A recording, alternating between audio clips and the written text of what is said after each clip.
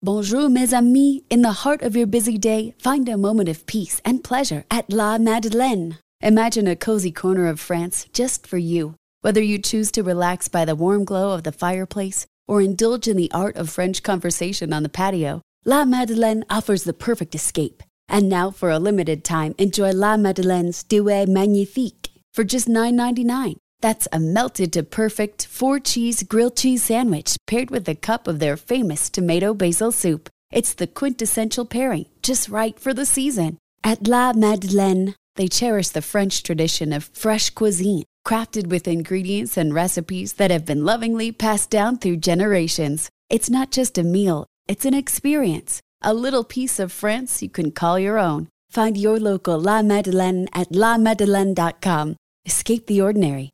Savor the Duet Magnifique. Visit lamadeleine.com today. Bon appetit. So, Matt, today, when Ashley got home, she asked me if I had seen the dog bowl. And I said, no, I never knew he could.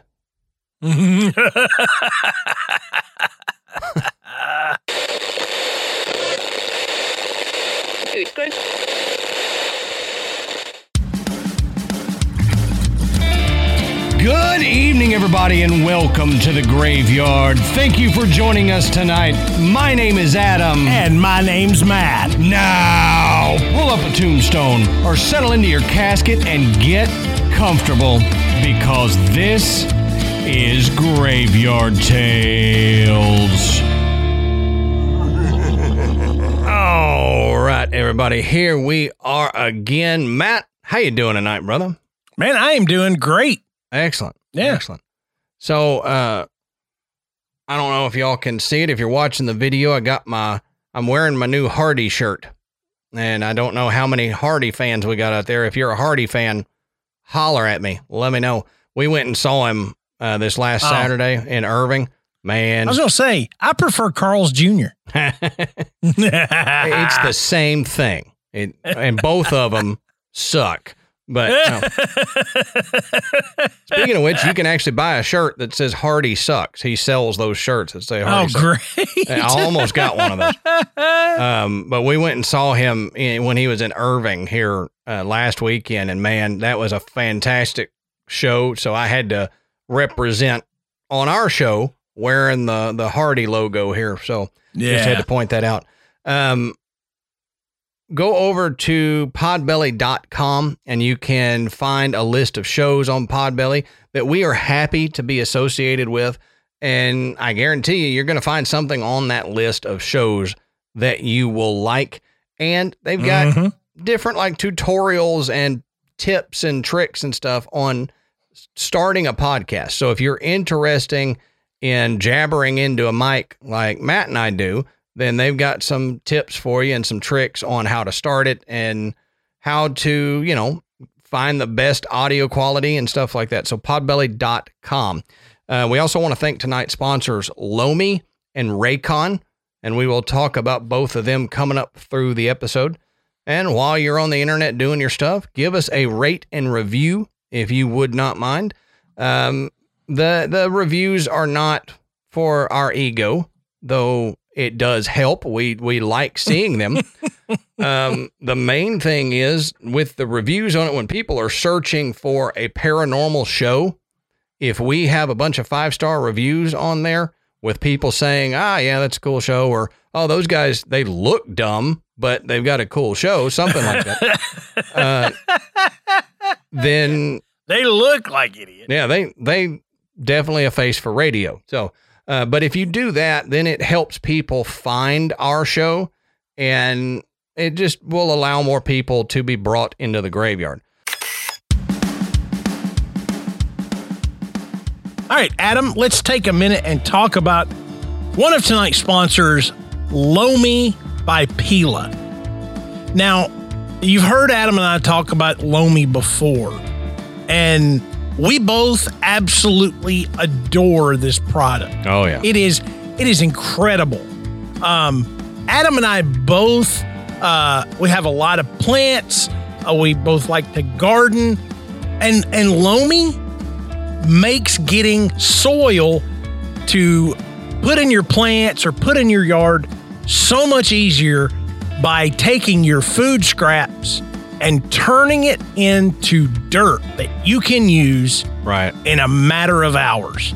It is absolutely incredible. Yeah, I can't get over how well it works. I'm honestly, I was skeptical at the beginning. I was like, well, how can this little machine make dirt out of my food?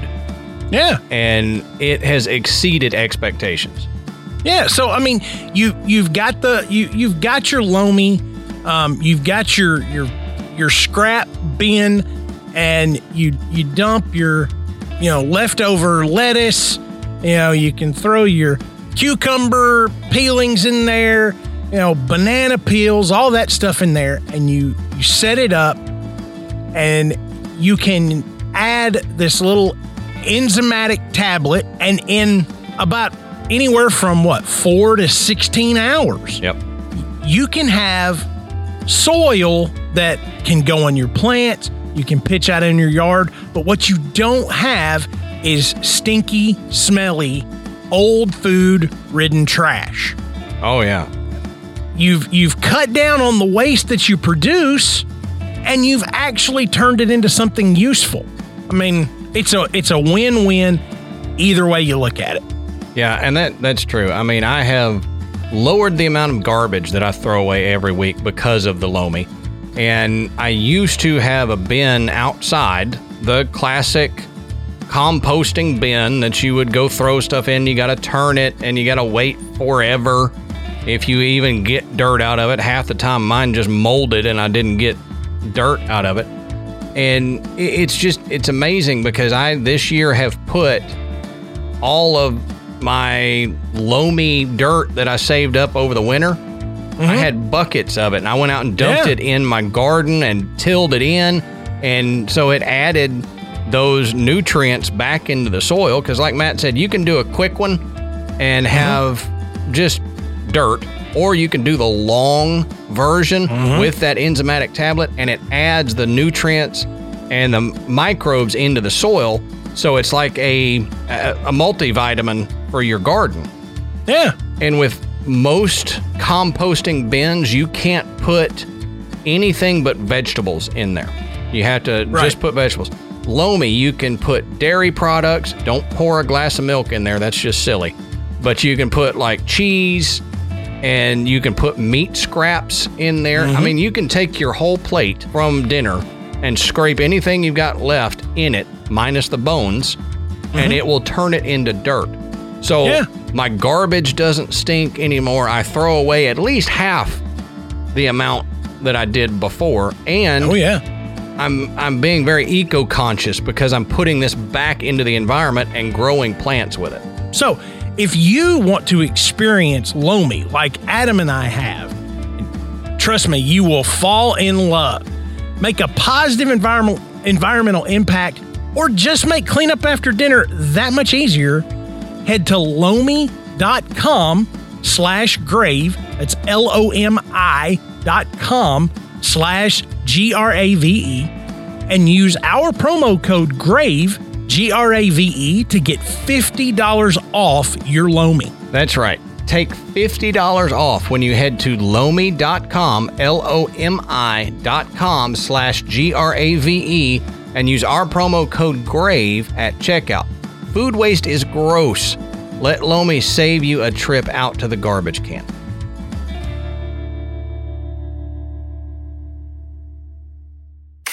So, Matt, that's all I've got for housekeeping, because I think this is going to be a cool show. So why don't you tell us, what are we talking about tonight, brother? So tonight, Adam and I are looking at a haunted hotel that, honestly, I'm surprised we haven't done this already, but this place is really, really active. And it's extremely well known in the paranormal community. We're going to talk about the Crescent Hotel in Eureka Springs, Arkansas. Yep. And the building is old. It's amazing looking. It's had some, unique history. Oh, yeah. All the things that you would need to have a little bit of haunted energy floating around. It's got it. I guess the only thing it doesn't have is like when we talk about places where people were tortured and murdered, that kind of stuff. It doesn't have that. But the history that it does have is quite fascinating. And so Adam's going to get into that, and we're going to talk some about the experiences that visitors and staff members and even the owners have had at the Crescent Hotel. So, Adam, tell us about some of this interesting history. All right. So first, as we always say, go check our sources down in the bottom of the show notes. You can find where we found the information. You can follow along or continue because there's some stuff that, Matt and I were talking about. We left a little bit out just because it was so filled with it. If we didn't, Matt was going to have a 2-hour spot just himself, and then I'd have an hour and something. That's right. So we cut a little bit out, but if you want to continue, go check our sources down at the bottom of the show notes. Now, where is it? Well, like we said, it's in Eureka Springs, Arkansas, but it's at 75 Prospect Avenue in Eureka Springs, Arkansas. The original property opened in 1886, and it's now a member of the Historic Hotels of America, and it has been since 2000. So for 23 years now, and man, it's crazy that 2000 was 23 years ago. But anyway, 23 years now, it's been a member of the Historic Hotels of America. So this actually comes, a lot of this information I've got comes from that Historic Hotels documents that they have kept on the hotels. It's known as the quote, grand old lady of the Ozarks. And when Matt first said that, he said the grand old lady of the Ozarks, I said, how do you know my grandmother? But he meant this hotel. Now, the history of the Crescent Hotel is the story of Eureka Springs, they say, because they both exist because of the local water. There's more than 60 springs which bubbled up, quote, healing water in and around Eureka's downtown area. And they were visited by thousands of tourists in the late 19th century. Well, a former governor of Arkansas and United States Senator named Clayton Powell was among those who traveled to the city at the time. As his political career matured, he got involved in the local railroad business, which, I mean, most people did. We wouldn't have an America if it wasn't for the railroad business. That's right. That's right. Everybody had to get into it somehow. Mm-hmm. And we wouldn't have any place to talk about if it wasn't for the railroad business. So thankfully, there was a railroad business. But in order to make the endeavor incredibly profitable, men like Powell sought to establish a mixture of commercial and recreational traffic. So as such, it became common to sponsor the creation of hotels that would incentivize passenger travel along their tracks. Now, when Powell discovered Eureka Springs mineral water, he determined to make the city a leading holiday. So partnering with a friend named Richard Kearns, the two men sponsored the creation of the Eureka Springs Railroad, which operated as a branch of the St. Louis-San Francisco Railway. Then, in 1884, they commissioned architect Isaac S. Taylor to build this crazy luxurious hotel on top of this cliff that overlooked the heart of Eureka Springs. So Powell and Kearns, it says they saved no expense. They spent about $294,000 to construct the building. And if you think about the time, holy cow, that was a lot of money. Oh, yeah. Now, it proved to be a massive endeavor. So Irish stonemasons carved and assembled 18-inch thick blocks of limestone from a White River quarry just 10 miles from the construction site.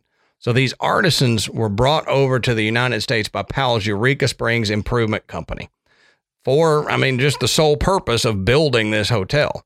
So he found these Irish stonemasons and he brought them over here and said, you're coming over and you're going to build this hotel for me. And I've been to the White River. I don't know if you have, Matt, but I've been to the White River there, trout fishing. And so that's a cool area. And that's where they got these 18-inch thick blocks of limestone that they made the hotel out of, which, I mean, it makes it sturdy, so it's still standing today, but it gives it a really cool look. Oh, yeah. Yeah, it's a crazy cool looking place. We were talking about that just before we went live. It not only does it look like an old Victorian hotel, which is what you'd expect. I mean, it's huge, but it's so just ornate, and I mean, it's got all the little I wish I knew what those were called. You know, where you had you've got the little spires that come up, and you've got the little fence thing that goes around it. Everybody, I'm showing my ignorance here, but you know, it's got that appeal. You just look at it and you're like, man, yeah, this place is really great. Yep. It's inviting, and it takes you back to another time. It almost makes you feel like you're stepping back into time when you see it and walk through those gates. I know, and we haven't even talked about the elevator that serves as a time machine. No, you know, no. you can get. We got to get to that. I mean, so don't push floor 1942. Yeah, right. So, following nearly 2 years of construction, the Crescent Hotel, named after the mountaintop where it sat, was finally complete. So, on May 20th, 1886, the doors opened, and there was a grand gala that was held in what is now called the Crystal Dining Room. Yeah. Now, I think it's cool, Matt, because there's been other hotels that we've talked about that when they did these grand openings back in like the 1800s and early 1900s, they had these big like galas, I guess is the best term for it, because that's what it was. But I can't think of any other way to describe it, where just so many people came in and they danced and ate and had this big gathering just because they opened this hotel. I mean, it's so cool. I don't know that I've ever been a part of a gala. I don't know. I think I would remember it if I had been. Well, but it sounds like something I would enjoy. Look at me. You think they're going to let me into one of those? Even if I got an invite, the guards would turn me away at the door, and I'm like, no, seriously. List. I know the owner, and he's like reading through. He sees my name and scratches it out and goes, no, you're not on the list. You're not on the list. Not anymore. You know, there's a dress code, buddy. I know. I'm dressed. I thought that was the thing. The dress code isn't no shirt, no shoes, no service. I got my private bits covered. That's the important part, right? There's no nips showing. I can go in. Now, seizing upon the ever-growing popularity of Eureka Springs and their, quote, healing waters, the hotel was purchased by the Frisco Railway Company in 1905. So its company officers hoped to serve their customers with the hotel while they cultivated ridership from places throughout the Midwest. Yet, when the railroad saw a continuous decline in occupancy in the off-season, a group of concerned residents encouraged it to lease the structure as a dormitory. So in 1908, the Crescent College and Conservatory for Young Women opened for, quote, fine young ladies. It pretty quickly became one of the most exclusive boarding academies in Arkansas, and they say it was training the minds of countless women who passed through its doors. That almost doesn't sound like a good thing, the way they put it. I know. It probably wasn't a good thing, but it was a different culture then. Well-to-do women, not only did they didn't have to do anything particular. They weren't expected to do anything. And to be a affluent member of society, you had to carry yourself a certain way. And so these young ladies had to learn how to do that. I can remember my grandmother and great-grandmother telling me about how not only did their mothers do it, but also like at their church and their teachers and stuff, they were taught to sit a certain way and they stood a certain way, and you've got to walk this way if you're a lady and all that. And I like it because my grandmother was like, yeah, screw that.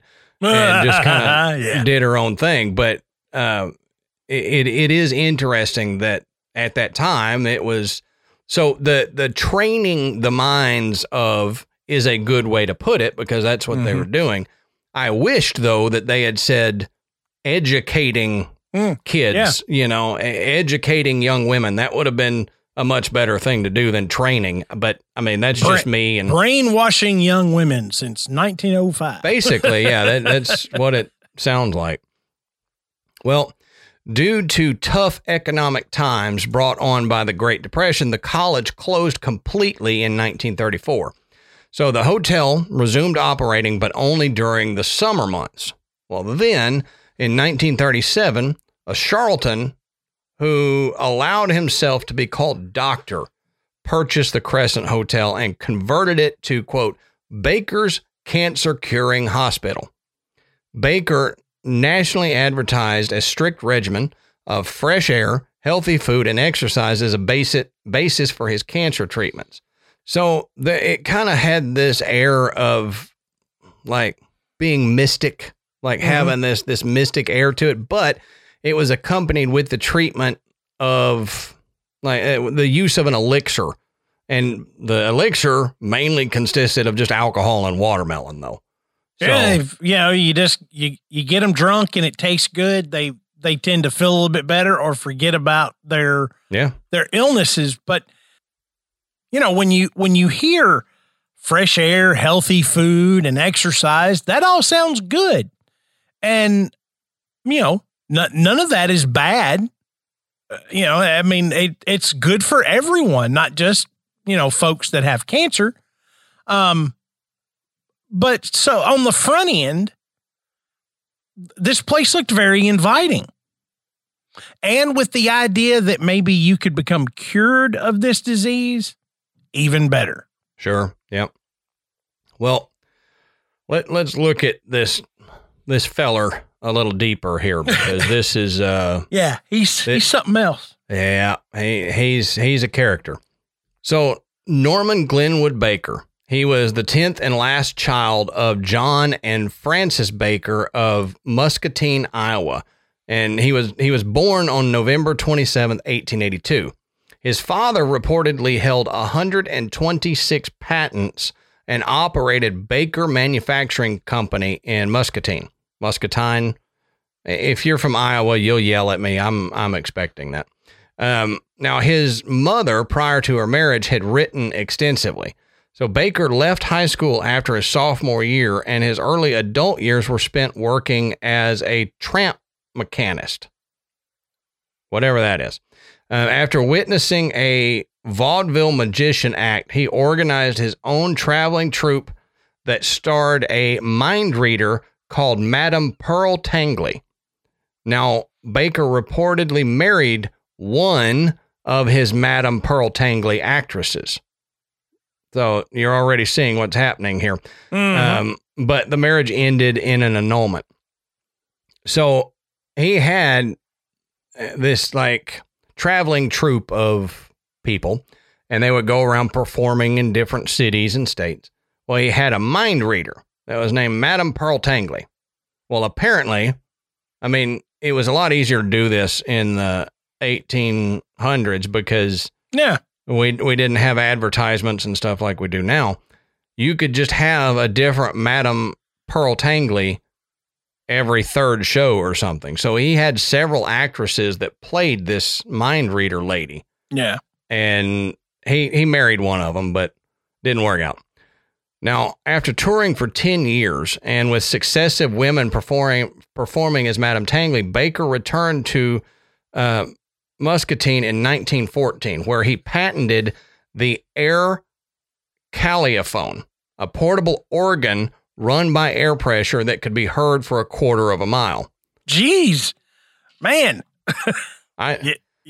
When you really need it loud. Yeah. Well, I just feel bad for everyone around him while he was testing that before he patented it. You know, you hear organ music and you're like, where is that coming from? And you realize it's a freaking quarter of a mile down the road. Now, in addition, he ran a correspondence art school and a mail order business. So mail order business makes me think of mail order brides. I don't think that's what he was doing. No, I don't think so. Now, when Norman G. Baker opened his, quote, Baker's Cancer Curing Hospital at the Crescent Hotel in 1937, he was already widely regarded as a medical hack. Baker had originally risen to prominence as a local radio host in his hometown of Muscatine. In 1925, he got the Chamber of Commerce to sponsor his radio station KTNT, which stood for Know the Naked Truth. Although originally licensed at 500 watts, the station's power was often closer to 10,000. So it made him, be able to be heard all across the United States. So he got a lot bigger than they originally planned. How in the heck did he pull that off? To go from 500 to 10,000 watts? I think he got licensed for the 500, but I think the station messed up and was pushing his show much power. Yeah, at 10,000 rather than only 500. So what would have been a local, like a college radio station, 500 watts, you hear it within the town. It actually made it almost all the way across the United States. His whole thing was focusing on rural and small town issues. He spent his days advocating populist causes that denounced the supposed greed of America's largest corporations and financial institutions, and he probably would have lived out his days as a well-respected, wealthy man had he not abandoned the station for his career in medicine. Well, in 1929, Baker had become aware of a special cancer sanitarium operated by Dr. Charles Ozias. Now, Ozias supposedly cured his patients using a tonic that relied on a concoction of glycerin, carbolic acid, and alcohol. He then mixed the formula with watermelon seeds, brown corn silk, and clover leaves. So, curious to know if the cure worked, Baker asked for 5 volunteers to try the treatment. So while all the patients died within a year, Baker covered up the results and argued that respected treatments like radiology were of little use. Instead, the homeopathic formula he advertised was the salvation for those suffering from cancer.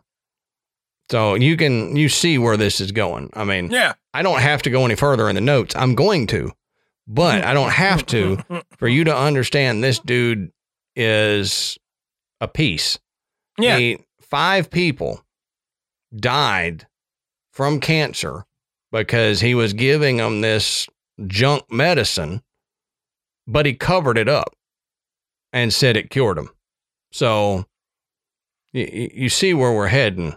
And I think some of y'all are probably reading into the end of this episode already.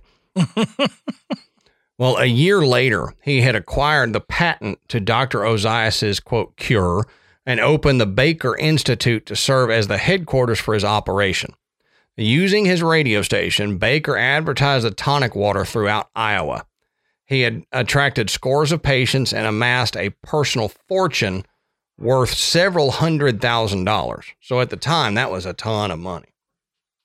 Now, eventually, Norman G. Baker attracted the unwanted fury of Morris Fishbein and the American Medical Association. So Fishbein published a thorough attack on Baker's unfounded medical expertise in the Journal of the American Medical Association, accusing the radio host of fraud and deception. Baker was livid, and he launched his own diatribe in retribution. So he specifically filed a defamation lawsuit against the American Medical Association, hoping that it would cease its assault. He even conducted an open-air surgery in front of a large crowd, where he pretended to use his tonic to heal a man with an inoperable brain tumor. Nevertheless, I mean, that's good acting if he did that and didn't get caught or called a sham or something. How do you pull that off? Okay, so it's all a big scam. You got it. Okay, but if somebody is sitting there in the audience watching, hoping to see Baker heal this guy with an inoperable brain tumor, and he's using this, what is he actually doing that doesn't kill this guy? You know, whether he's got a brain tumor or not, or that actually convinces this crowd that he's done something to cure this guy. Well, that's the thing. How do you convince the crowd in such a short time? Because if it's an inoperable tumor, you're not operating on him. You're giving him tonic or something like that, and then saying, oh, well, I mean, a week or two later, he was cured. Yeah, we weren't doing this live for everybody because you'd have to follow him around for a week. But trust me, he lived. Yeah, he's okay. Yeah, I don't understand how any of that was pulled off, but he's okay because there wasn't anything wrong with him to begin with. Right. Now, nevertheless, this says that Baker's reputation took a severe beating, especially as an ever-increasing number of patients testified to the ineffectiveness of his techniques. So he lost his lawsuit against the AMA, and state officials began investigating his clinic. Baker finally snapped when the state of Iowa issued a warrant for his arrest for practicing medicine without a license. As such, he subsequently fled to Mexico, where he attempted to construct his own 100,000-watt radio free from the jurisdiction of the Federal Radio Commission. Well, Norman Baker remained south of the border until 1937, when he ended up returning to Muscatine.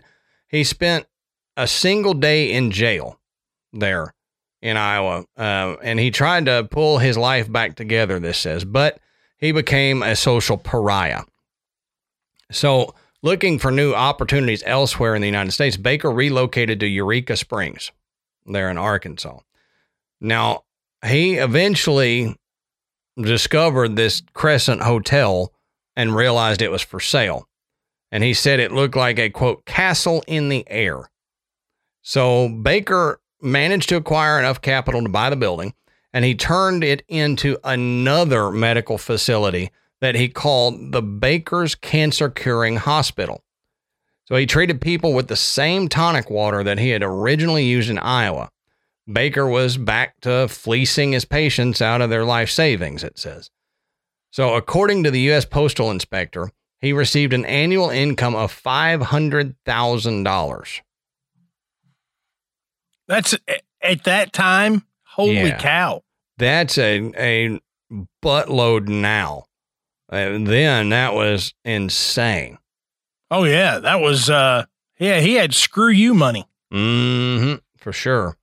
So apparently this whole time, his patients were routinely dying in the hospital while under his care. But federal authorities soon learned of Baker's operation, and they began to quietly undermine its operations.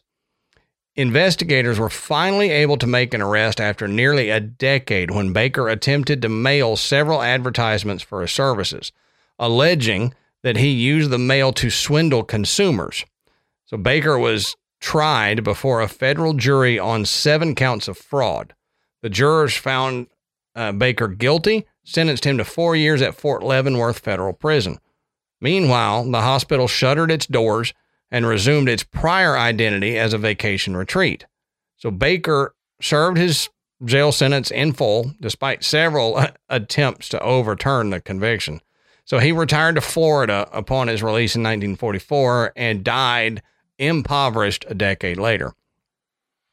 So a friend of Baker's actually began running the hotel shortly after his trial, and he eventually turned it over to a group of Chicago-based businessmen some 6 years later. So it subsequently underwent a period of what they call fluid ownership over the next several decades.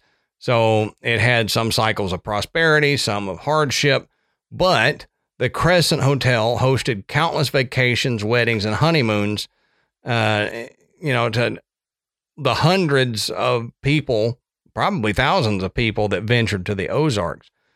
And just a quick, very short list of famous guests there. Willie Nelson stayed at the Crescent.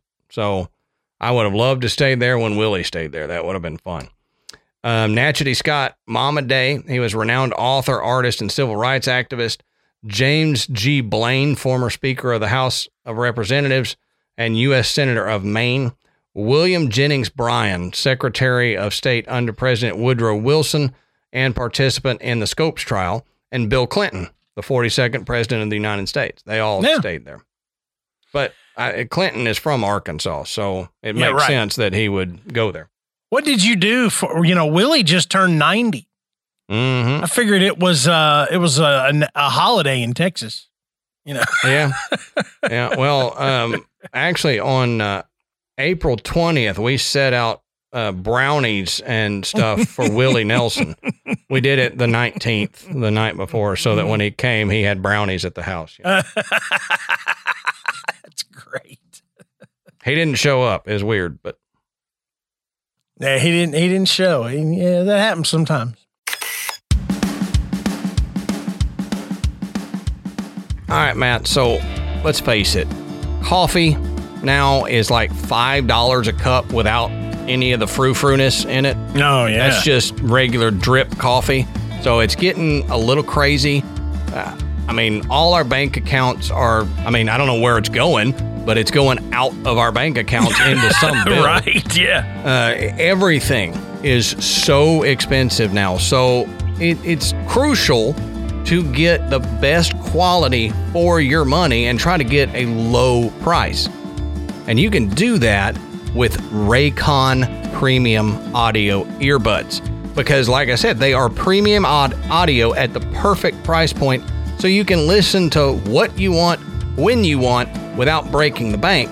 And in my opinion, they are better audio quality than most other, if not all other earbuds out there, but at a lower price point, which is pretty, that's crucial right now, is to get a lower price point. Yeah, and with over 50,000 5-star reviews, you're getting a product that people love. And the reason they love it is the amazing sound quality and the affordable price. But on top of that, you get 3 customizable sound profiles, which I love because I like to listen to podcasts. I like to listen to audiobooks, but I also like to listen to, music. I always got to have some Grateful Dead going in there, and everything sounds spectacular in my Raycon. You've got earbud tap functions. You've got noise isolation, this cool awareness mode so that it doesn't completely eliminate the sound. You can, when you're doing something, but you need to be aware of what's around you, it lets that sound bleed through so nobody can sneak up on you. Okay? Custom gel tips for the perfect fit. And with these, they will not come out. They will not come out. This past weekend, Amanda and I, we worked out in the garden. We were digging up flower beds. We both had our Raycons in. Neither one of them. With all the sweat, it even rained. No problem. Yep. They stayed right where they were supposed to stay. And they're water and sweat resistant. So you don't have to worry about that at all. It's fantastic. Yeah, and we haven't even talked about the 8 hours of playtime that you get, which, you're not going to be able to run these things out of battery before you're going to be able to stick them back in the cool little charging case. So if you guys want to make a purchase that you're going to be absolutely thrilled with and know that you didn't break your bank account, go to buyraycon.com/tails today to get 15% off your Raycon order. That's right. Go to buyraycon.com. That's BUYRAYCON.com/tails, TALES. And you can get 15% off your Raycon order. Buyraycon.com/tails.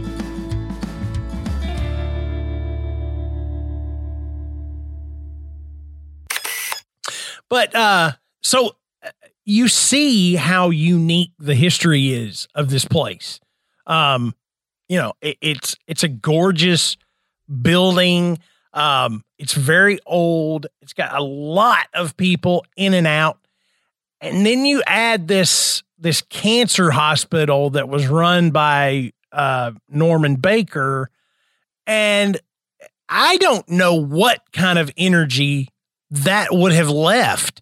It was probably a huge mixture of energies with the proprietor essentially being a wealthy scam artist. You've got all these people putting their hope and faith into this hospital to be able to cure them of this disease. And meanwhile, they're maybe enjoying some fresh air, maybe enjoying some good food, but they're not getting any better. And you've got people dying, in this facility. With all of that taken into consideration, you can see that there could be some haunted activity going on, especially related to the cancer hospital. Right. And several apparitions from the hospital days are still hanging around, including Dr. Baker himself. The apparition that is attributed to Dr. Baker usually is seen in the hotel lobby. I said he's described as a man in a purple shirt and a white linen suit, which matches the photographs of Dr. Baker. A nurse pushing a gurney residing in Dr. Baker's old morgue area is known to squeak and rattle down the halls of the hotel. That's pushing a morgue gurney. I can't imagine. That's creepy. There is a hotel maintenance man that's been witnessed. And all the washers and dryers will mysteriously turn on in the middle of the night. That's more than just a power surge. Yeah. Now, the laundry room is located next to Dr. Baker's old morgue, which still contains his autopsy table and walk-in freezer. Wow. I mean, yeah, look, you're gonna have to have something available for these patients that don't make it. So, he had built a morgue inside the hotel. Now, housekeepers at the Crescent report meeting Theodora in room 419. Now, she introduces herself as a cancer patient of Dr. Baker's and then vanishes after courtesies are exchanged. Hey, how are you? My name's Theodora. I'm one of Dr. Baker's cancer patients. And then poof, she's gone. That's weird. I tell you what's really weird about that is this verbal exchange that people claim to have had. That's something that's not very common. No, it's not. You get EVPs, you hear disembodied voices, or you see apparitions. You usually don't have conversations with apparitions. Right. Especially ones that actually tell you who they are and why they're there. Mm-hmm. Now, Steve Garrison, who was a cook at the hotel, swears that he doesn't drink on the job. In fact, he says he doesn't drink at all. But Garrison had two strange encounters in the kitchen of the hotel's crystal dining room. One morning, while slicing vegetables, he looked up and saw a little boy with pop bottle glasses. So super thick. Super thick. We always called them prescription ashtrays. But he said this little kid is dressed in old-fashioned clothing and knickers, and he's just skipping around the kitchen. Another morning, Garrison flipped on the lights to begin the day's preparations, and almost all of the pots and pans came flying off the hooks. Not something you typically see from traditional pots and pans. Yeah. No. So we usually don't see that kind of behavior. behavior in normal kitchen utensils. Even remote controlled pans. I mean, it would be hard to get all of them to do that. I mean, and honestly, just with that, you'd go, yeah, this is a pretty haunted place. Mm-hmm. But it goes on. Continuing on with the stuff from Dr. Baker's era, in February of 2019, so this is fairly recent. Yeah. A landscaper at the Crescent Hotel made an amazing discovery when she unearthed a dump site filled with hundreds of bottles. Now, what followed was a full-on archaeological dig by the University of Arkansas. An archaeologist discovered bottles containing this mysterious chemical concoction and quote-unquote medical specimens believed to be a product of the years when the hotel was the cancer-curing hospital. I want to know what medical specimens they found. Oh, well, let's talk about that. All right, good deal. When the unearthing was first released to the press, there was international news coverage. I mean, this was a big deal. For years, there had been rumors of unfathomable bottles once being displayed in the hotel in the area Baker used as a morgue, but never any proof. Short of a poster that Baker used to promote the hospital's alleged amazing cures. Okay, so there was at least a photograph that was used as a poster where these bottles were actually seen in the background. Mm-hmm. But there were stories that Dr. Baker had all of these specimen bottles on display. Well, nobody knew just exactly what they were for, what was inside them, nothing until now.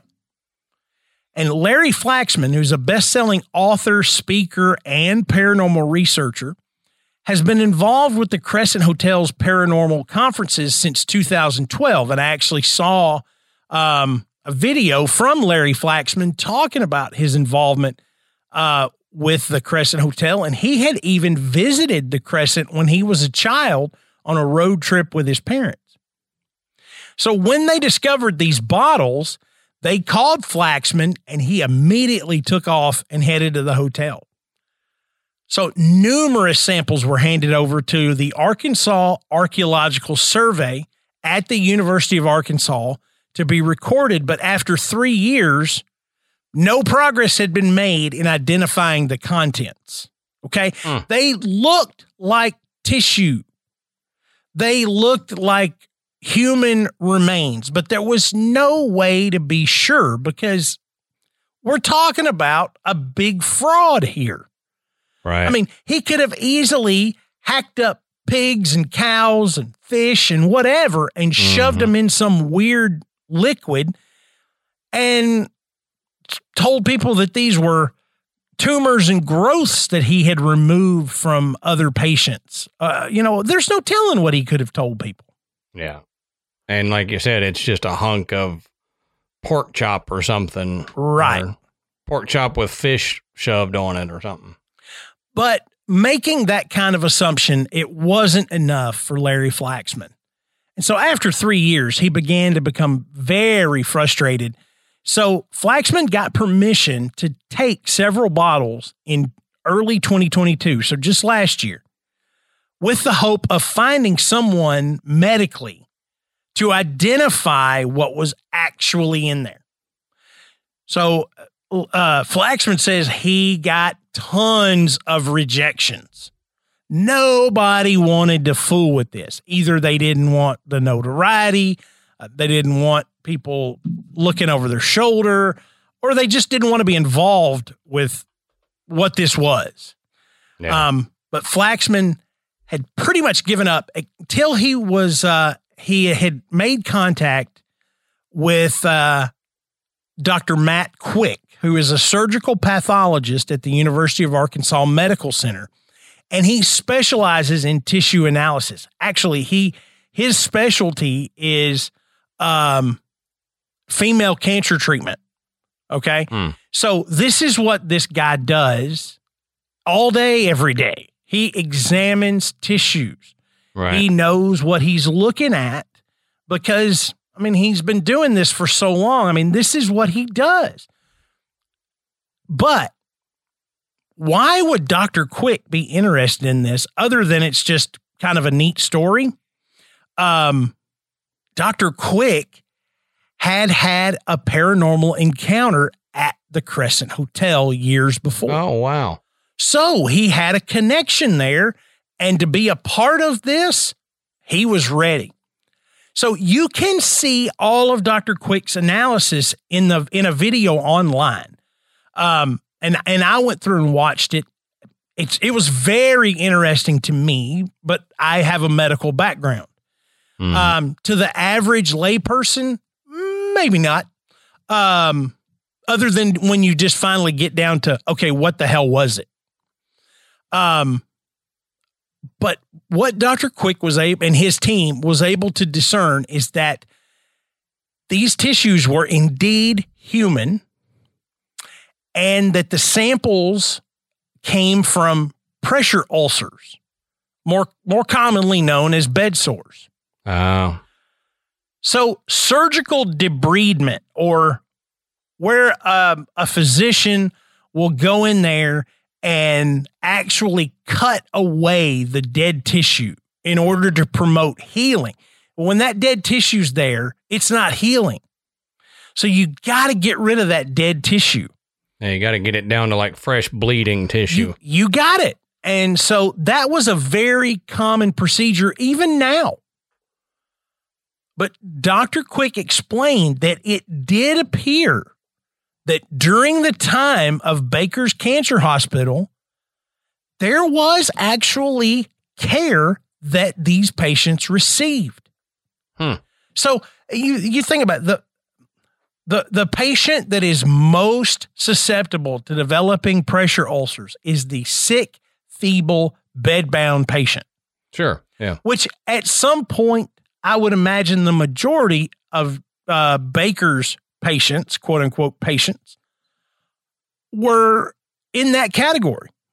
You know, they're dying from cancer. Eventually they become weak enough that they can't get out of bed. Right. And when you remain in bed for long periods of time, you run the risk of developing these pressure ulcers along bony prominences, like, you know, the tailbone, your heels, the back of your head, your elbows. Okay.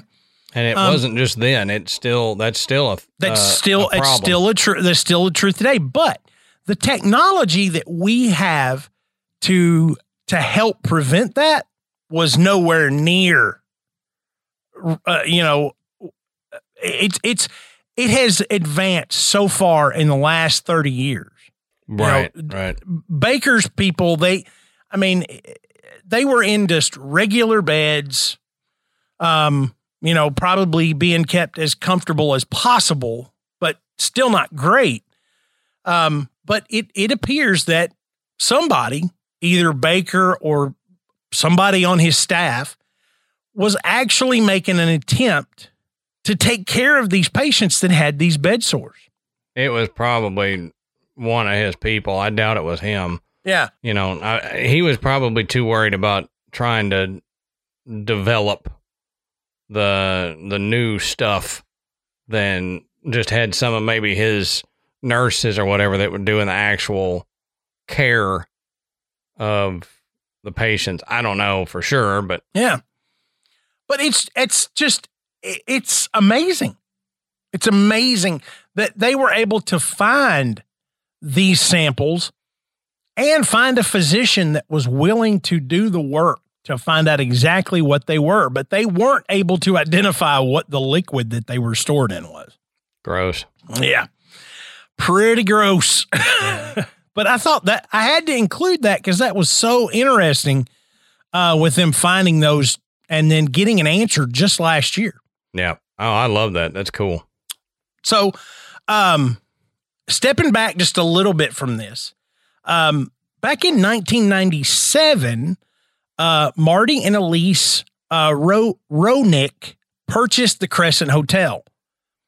Now, when they purchased it, they inherited this weird association with the paranormal and what seemed to be 100 years worth of ghost stories. And this was at a time way before sci-fi would send the Ghost Hunters show out there, before all these paranormal groups would want to come out and do these investigations. This was before all of that. So most hotel owners at that time would have rather kept this on the down low, Hey, ixnay on the Ostgay, because you don't want to scare away potential guests. The Roenics were not that way. They decided to take a different approach. They decided to embrace the old hotel and see that it lived up to its title as the most haunted hotel in America. And a key part of that early pursuit included Mr. Roenick pursuing and hiring 2 certified mediums, Ken Fugate and Carol Heath. These are both San Francisco natives, and they came in to, quote unquote, read the building. Now, their findings, plus the startling number of repeated sightings that had been recorded over the decades, became the basis of what has become the nightly Crescent Hotel ghost tour. It's only now, however, that one of the most compelling discoveries from that initial reading became clear. So check this out. So Jack Moyer, who's a hotel general manager for the Roenics, he relates this story. He said, I clearly remember Carol Heath stating that he had discovered a portal to the other side for those who are on the same quote unquote frequency. Moyer, who was a skeptic at the time, laughed and said, I remember asking myself, what were we thinking trying to explore this unexplained world? But after more than a decade of working around the paranormal, I now assuredly recognize how many people truly connect with the spirits here at the Crescent. And now there is a new and specific reason why. Now, Moyer's reason is the fact that after 18 years, he has been confronted with the realm of a chilling coincidence that caused the original portal discovery to resurface. So 18 years after Carol Heath said that there was a portal to the other side, Moyer, the hotel general manager, was having a conversation with the ghost tour manager, Keith Scales. And Moyer says, Keith came to me to share a concern about a phenomenon that had been recurring on his nightly tours. That phenomena included multiple guests who had grown faint, with a few passing out briefly at the same tour stop with no reasonable explanation. So they get to this stop in the tour, and some of the guests start to become very faint, lightheaded, even passing out momentarily. That's weird. Yeah. Now, Scales described the location, and it was the area that had been identified as a portal more than a decade ago by Carol Heath. So Moyer goes on to say, Kevin Scales then took me to the place and pinpointed the portal phenomenon as happening just outside the hotel's annex entrance, exactly where Heath had identified the location of his portal years ago. Now, portals. The phenomena has guests suddenly turning pale, falling against and then sliding down the wall in a faint. And although the loss of consciousness does not last very long and complete recovery is immediate, it tends to further substantiate the hotel's legendary supernatural connection to the paranormal. Moyer went on to say, what made that moment most chilling was when Keith and I realized that this portal was directly above the morgue located in the bottom level of the hotel. Remember, I said, old Baker had a morgue in there. Yeah. Uh-huh. Yeah. Yes. So now Now, they actually have people that have this odd experience when they get to this spot that is on the floor directly above the morgue. The same spot where years earlier, Carol Heath, a well-known medium, claimed to have had a connection there and felt that this was a spot, a portal to the other side. Huh. So Scales had no idea that that had even occurred or that Heath had even pointed out that specific spot. He just thought it was something weird going on during his tours. Or maybe he thought it was a gas leak right there or something. Yeah. I mean, that would probably be my first thought is what's the smell right here? Is there right? But I trying to wrap my head around the portal and stuff. It's got me confused. Cause like the portal, what are they saying the portal is to? Is it just to the other side or? The other side, the spiritual realm. Okay. All right. Not to hell or anything else like that. Not like a portal that takes you down to the morgue. Yeah, because as you've seen, there's really nothing malevolent going on here. It's just very, very active. Right. But Moyer and Scales both agree that this event has never been known to occur anywhere else on the tour except at that one specific location. So it's not like he's giving a tour and people are fainting all over the place. Yeah. You know, it's just in this one spot. Now, on top of all of that, let's talk about some of the other spirits that hang around in the Crescent Hotel. It is said that once the frame of the hotel had been constructed in the 1880s, one of the Irish stonemasons plunged to his death in what now is room 218. And this room proves to be the most spiritually active room in the hotel and has attracted television film crews for decades because of the quantity and quality of the ghost sightings reported. Throughout the history of the Victorian Hotel, employees have referred to this entity as Michael, a classified poltergeist due to the nature of the unexplained activity. Guests have witnessed hands coming out of the bathroom mirror. Yikes. Cries of a falling man in the ceiling, the door opening, then slamming shut, unable to be opened again. Now, the intrigue of this activity has drawn guests specifically to request the historic accommodations of room 218 just for the chance of experiencing something. Sounds like, and that's the best spot to try. But I'm telling you what, if I'm getting out of the shower and there are hands coming out of the mirror, yep, I'm done. No thanks. I'm out. Yeah. Find me another room, preferably in another hotel. And I want to know why, like we've talked about, I can't remember where we did it, main episode, Patreon, something, but when we talked about mirrors being, like portals to another dimension. Well, there was one hotel. There was one hotel we talked about where people would see these messages written on the steamy mirror while they were in the shower. Yeah. I can't remember which one that was. But I can't either. But there's something about that mirrors are just creepy when they have stuff like that happening, whether it be hands coming out of it or not. And maybe it's just something ingrained in us from, as kids, the Bloody Mary thing and being afraid of mirrors as a kid, or maybe it's longer than that. And we've just, as a species, known these mirrors, there's something supernatural that happens with these mirrors and it may cause weird paranormal activity. And that's why it's creepier. Yeah. But it just seems creepy.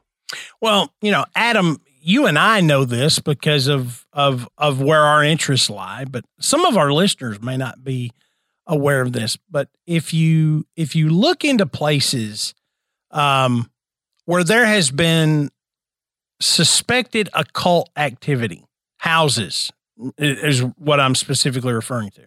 Mm-hmm. There is a common thread in these houses when they're investigated after the fact. And it's all the mirrors are either covered up or they're turned around backwards facing the wall. Yeah. Okay. And it's widely believed in the occult community that these mirrors can be utilized to either open a portal or open a communication with the spirit world. We've had shows where we talked about people that made attempts to commune with the dead, and the use of a mirror in a dark room was how they did it. So you're right. I mean, mirrors do play a big role in this. And so the fact that the mirrors, particularly in room 218 of the Crescent, are involved, it's not surprising. Right. Right. And even more so if we're talking about the spirit of a worker who died or fell to his death from the spot that is that room. But it's really, really, I mean, I don't even know how to look at this exactly. It's like, there's a lot of activity in one single room that's way beyond just the door creaked and the doorknob rattled and I felt like somebody was watching me, or I felt like someone sat on the bed. I mean, this is a lot more than that, especially hearing screams from the ceiling and things like that. Mm-hmm. Mm-hmm. But let's look down at the dining room. We've already talked about a couple of cases where the cook had experiences in the crystal dining room kitchen. In the dining room itself, many employees have encountered playful spirits in Victorian dress. One holiday season, while the dining room was closed, the grand Christmas tree and packages underneath moved from one end of the room to the other. The next morning, employees found the tree and packages moved with chairs circling and facing the newly placed holiday symbol.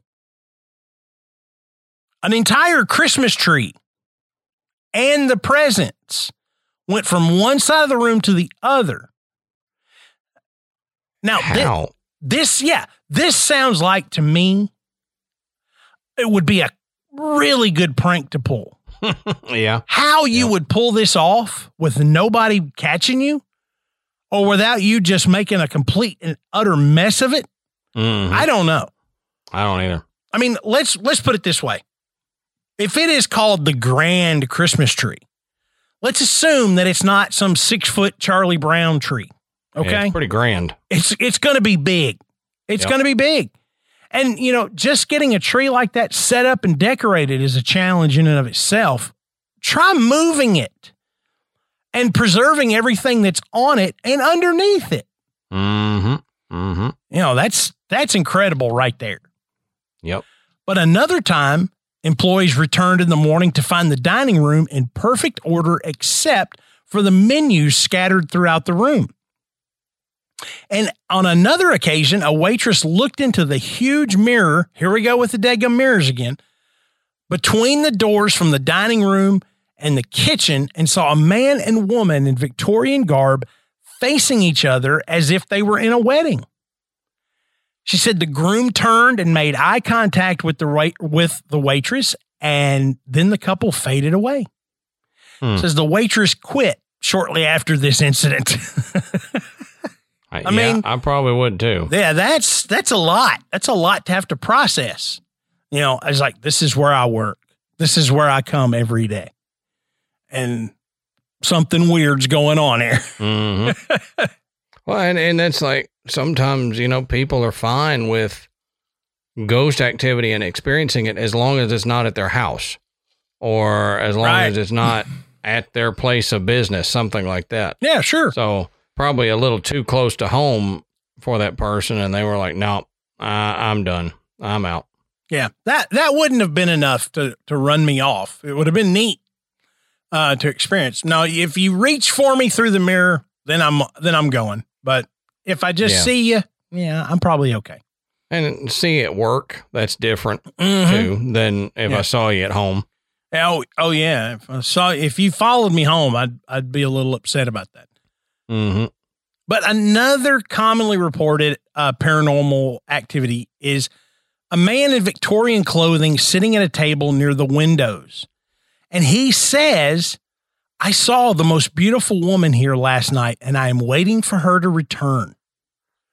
Many have recounted seeing apparitions in Victorian ball attire dancing around the room during the wee hours of the morning while the room was closed and dark. Now, that is something we have seen in other haunted hotels, is this almost like you're watching a ball that happened, maybe 100 years ago. Mm-hmm. You're just kind of seeing it replay in front of your eyes. That would be so cool. Yeah. So cool. I know one of the, we talked about a little town in Missouri, a few years ago. And that was a common thing in the theater, there was that they could see these people dancing, and you could feel them kind of moving around you. Very interesting. But the Crescent Hotel and Spa offers these ghost tours pretty much every night. And the tours themselves have also produced some pretty spectacular tales. The guides have many, many, many stories from their time at the hotel. One such guide revealed that she had met a couple that was staying on the first floor near the governor's suite. The couple told the guide that on their second night in the building, they had slept with just a sheet covering the two of them. The husband then awoke in a deep sweat, realizing that someone or something had tucked them in with a comforter. Apparently, they had been tucked in on 3 more times that night. And another guide recounted an incident where 2 guests checked into room 221. Upon leaving the elevator for the second floor, they immediately encountered a man wearing an all-black Victorian-style outfit. They said with a smile, he asked the guest as to whether or not they required help finding their guest room. Believing that this was a hotel employee, they agreed.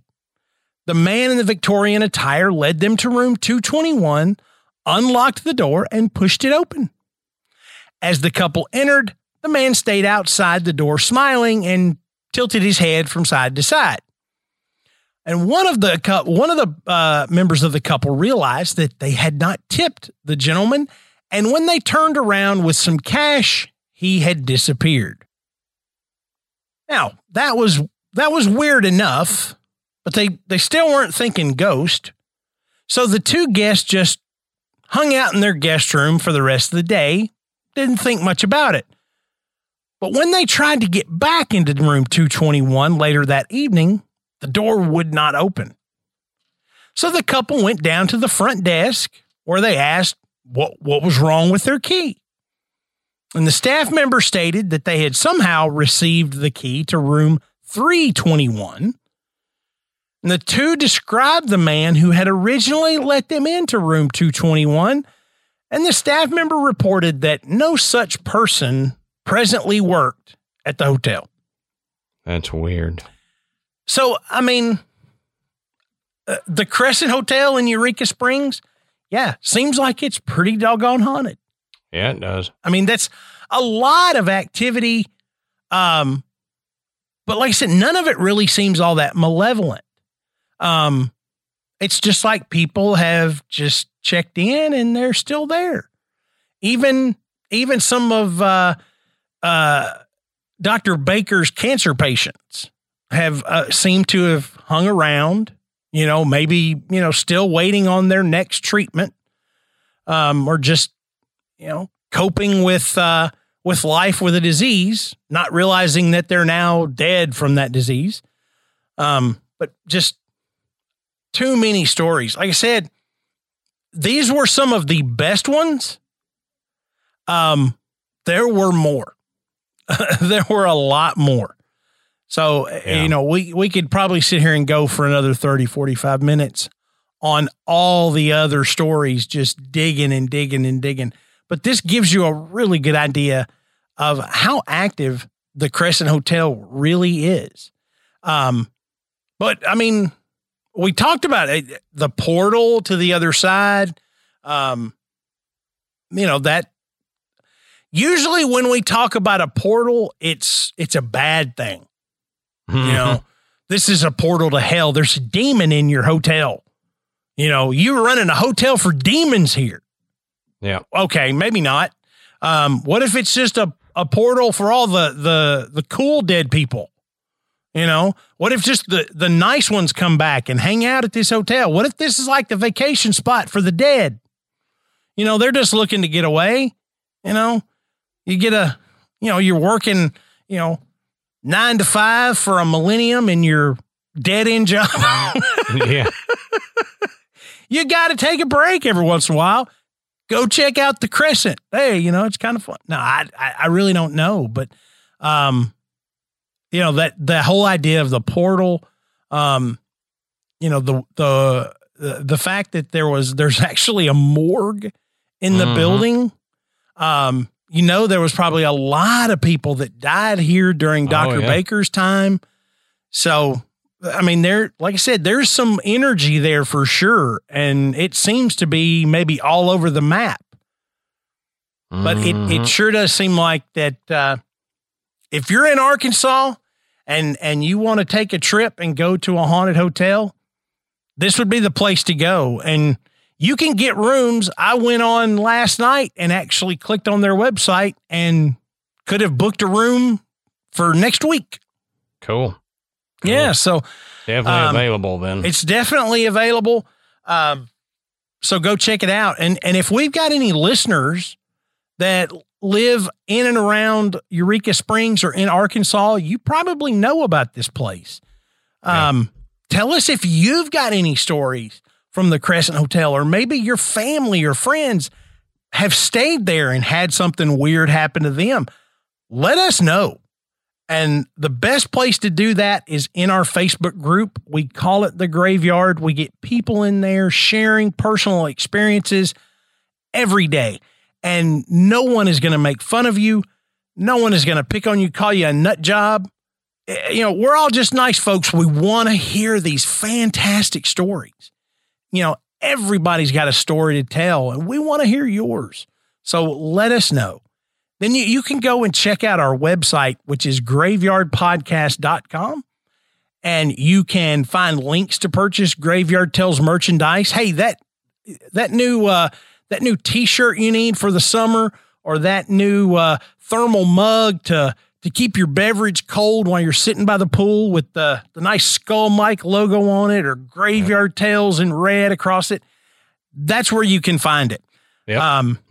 And you can good shirts too. Oh yeah. Good quality stuff. I mean, all of my kids have Graveyard Tales stuff. I mean, they've all got hoodies and they've all got t-shirts and coffee mugs.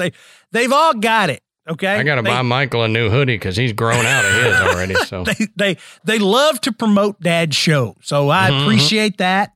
But yeah, you can find all that stuff on our website, but you can also listen to the show and you can become a patron. And you guys that have donated to the show, you are what keeps us going. You keep our equipment in working order. You're the reason that we can reach out and get guests to come on the show. We can start doing live events again. Now that, COVID isn't just dumped on top of everybody, all of the money that you guys have donated to the work that Adam and I do, absolutely has kept us going for the last 5 years, and it's going to keep us going for another 5. So we thank you for that. Go check that out as well. Yeah, we couldn't keep doing it without our patrons and the support from all our listeners. I mean, Matt and I didn't think we would be still doing Graveyard Tales 5-6 years later, but yeah, you guys are the reason that we are. So yeah, thank you. And I mean, hopefully we can do it for at least 5 more years. So. That's right. or at least until the next time. So until then, we'll save you a seat in the graveyard. See you soon.